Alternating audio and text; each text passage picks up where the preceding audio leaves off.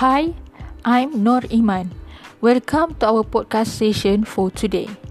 Today, I want to share something about the things that we shouldn't do when we're doing a business in New Zealand. So without wasting our time, let's begin.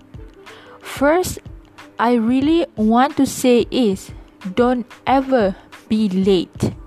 This will have a very bad effect, like adherence to the time used wherever the workplace by not delaying other people's time because it will affect the reputation of your job.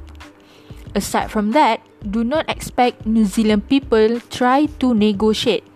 Why? Because that's not their part of the culture. So start with negotiation realistically. And this negotiation need to be done with a very professionally and a good discipline. And by the way, we also shouldn't make any promises that you cannot keep or make excessive demands. And very lastly, do not try to prove your worth by talking about it. Instead, show the value of your employer and co-worker by working hard. So I think that's the main things that you should know before starting a business in New Zealand.